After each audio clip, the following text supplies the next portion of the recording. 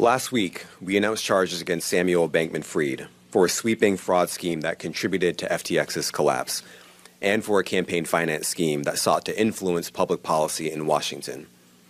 As I said last week, this investigation is very much ongoing, and it's moving very quickly.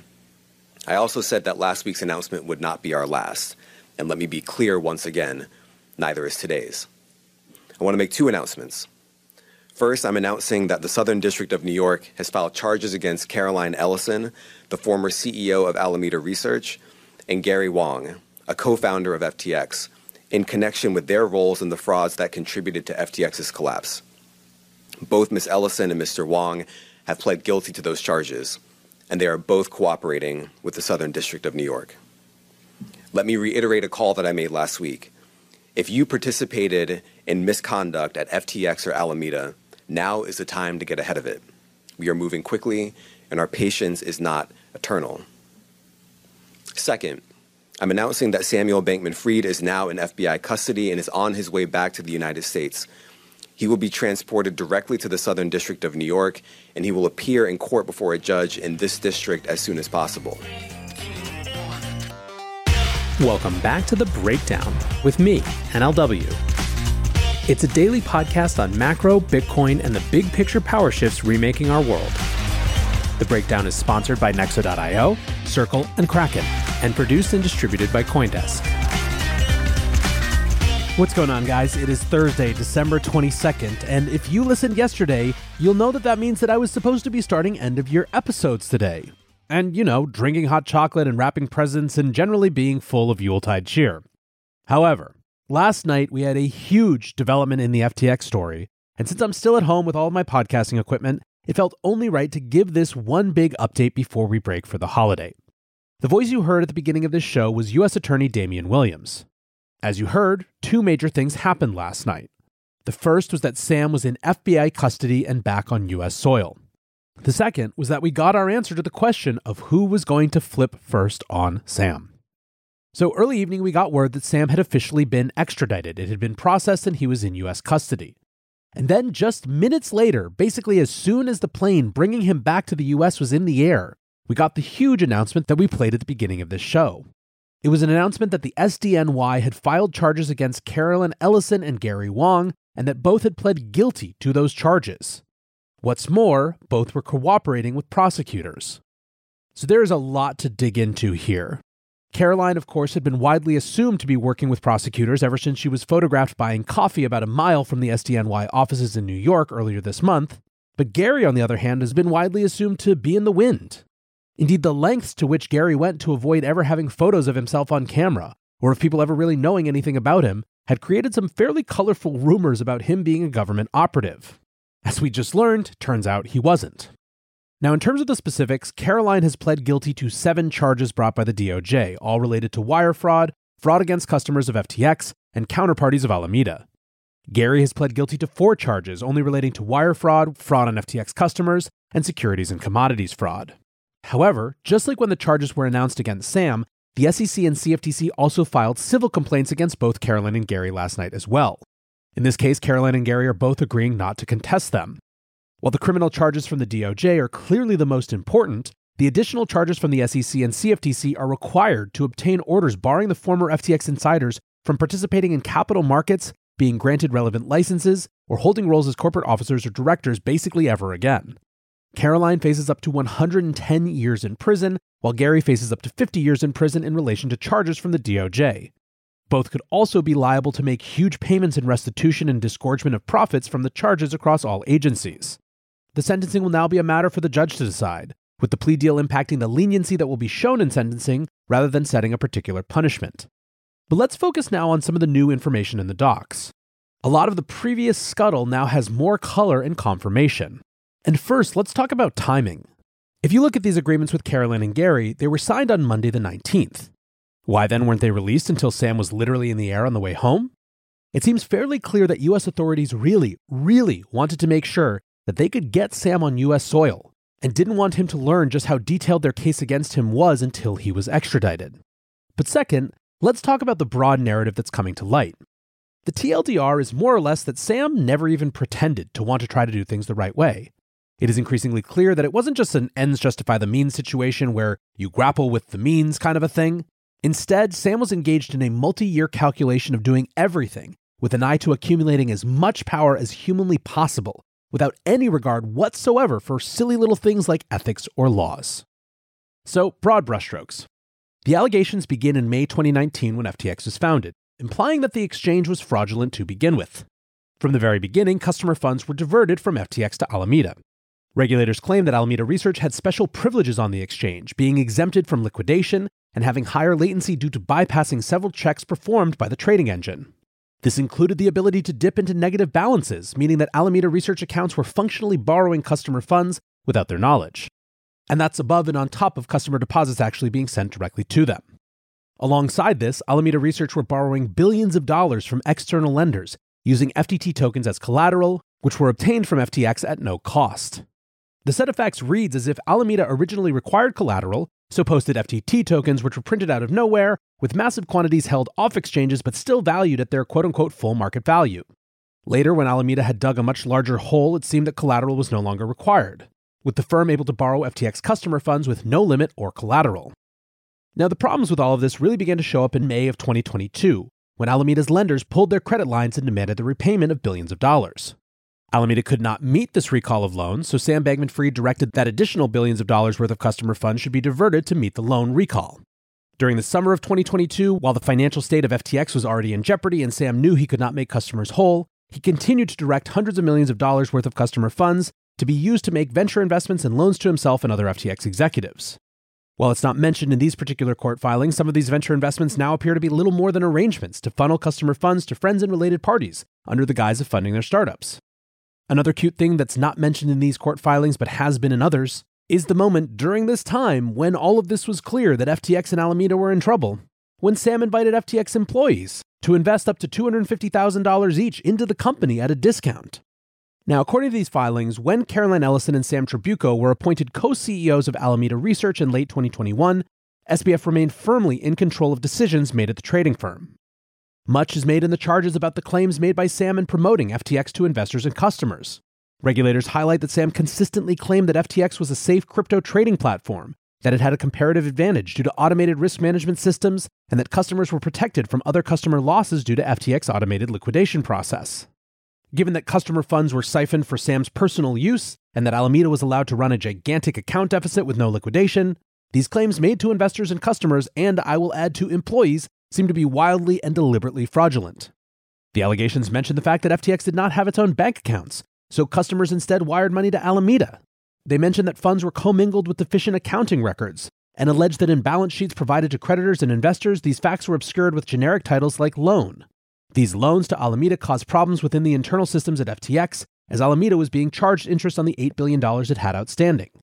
To amend this, SBF directed that the account should be moved to a special account attributed to an unrelated person, which would not be charged interest. It appears that this was done to avoid raising suspicion among staff. The special privileges afforded to the Alameda account are outlined in detail. Alameda was allowed to hold a negative balance with no collateral requirement. The amount that they were allowed to draw down into the negative was increased by engineers multiple times on Sam's direction, eventually being in the tens of billions of dollars range, functionally limitless credit sources from customer funds. Maybe the most egregious superpower was immunity to liquidation. This feature was allegedly added in May 2020 and allowed Alameda to take and hold positions that would be impossible for other traders on the platform. Alameda was the only account exempted from liquidation. While this was going on, Sam was representing to investors that appropriate separations were in place between Alameda and FTX. In a Bloomberg article published in September this year, he said Alameda is a wholly separate entity, while Ellison is quoted as saying, "We're at arm's length and don't get any different treatment from other market makers." In an ecosystem where innovation is the norm, it's the basics that are in the spotlight. Nexo is a company that has never put the safety of clients' funds in question. With over 50 global licenses, $775 million in insurance, and a real-time audit of custodial assets, Nexo sets an example for security standards in the industry. Apart from keeping their 5 million clients safe, Nexo has kept building. They've just announced their non-custodial smart wallet. Visit nexo.io, that's Nexo.io, and sign up today. This episode is brought to you by Circle, the sole issuer of USDC and a leader in crypto that's held to a higher standard. USDC is a fast, safe, and efficient way to send money around the globe. USDC is always redeemable one-to-one for US dollars and has over $45 billion in circulation as of October 13th, 2022. Plus, Circle posts weekly reserve reports and monthly attestations of reserve capital, letting users know that USDC is safe, transparent, and compliant with regulations. Just go to circle.com/transparency to see why USDC is a trusted stablecoin. As one of the largest, longest-lasting, and most secure exchanges, Kraken sets the example for transparency and trust while delivering on their mission to empower people with new ways to connect and transact. Millions of people around the world count on the Kraken mobile app as the easiest, safest, and most flexible way to start building their crypto portfolio. Kraken's industry-leading security keeps your funds and information safe, and their award-winning client engagement teams are available for support 24/7. Download the Kraken app on Google Play or the Apple App Store, or visit kraken.com/breakdown to join.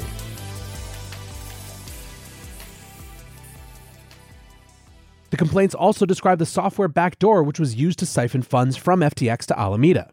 They paint a picture of a very deliberate process of coding up special systems to allow this to happen, coded by Gary under the instruction of Sam. The SEC filing states, Wang created and participated in the creation of the software code that allowed Alameda to divert FTX customer funds.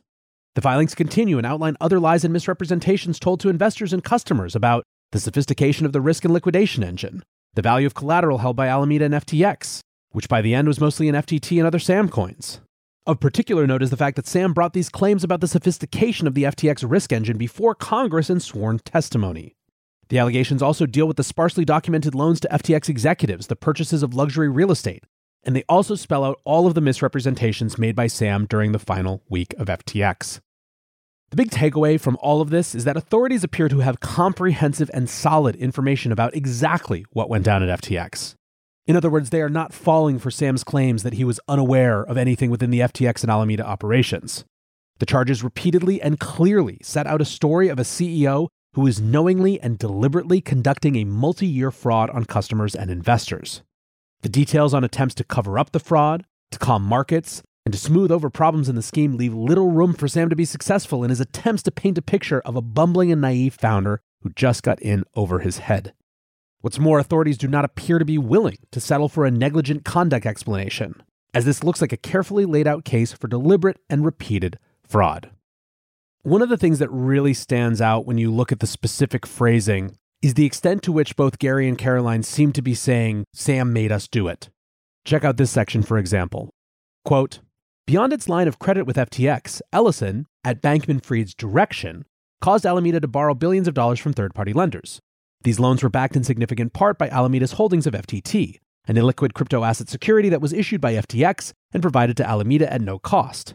Ellison, acting at the direction of Bankman-Fried, engaged in automated purchases of FTT tokens on various platforms in order to increase the price of those tokens and inflate the value of Alameda's collateral, which allowed Alameda to borrow even more money from external lenders and increased risks to the lenders and to FTX's investors and customers, all in furtherance of the scheme.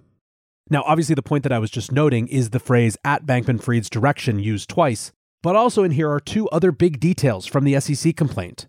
The first is the labeling of FTT as a security, and the second is the accusation of market manipulation.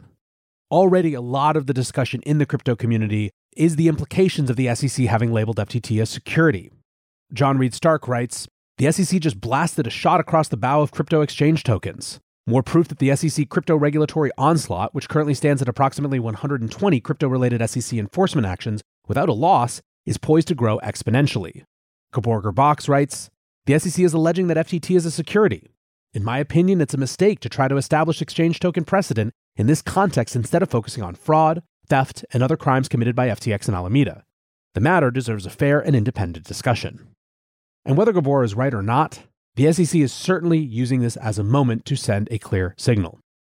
There is so much in these documents to just be confounded and angry and incensed about.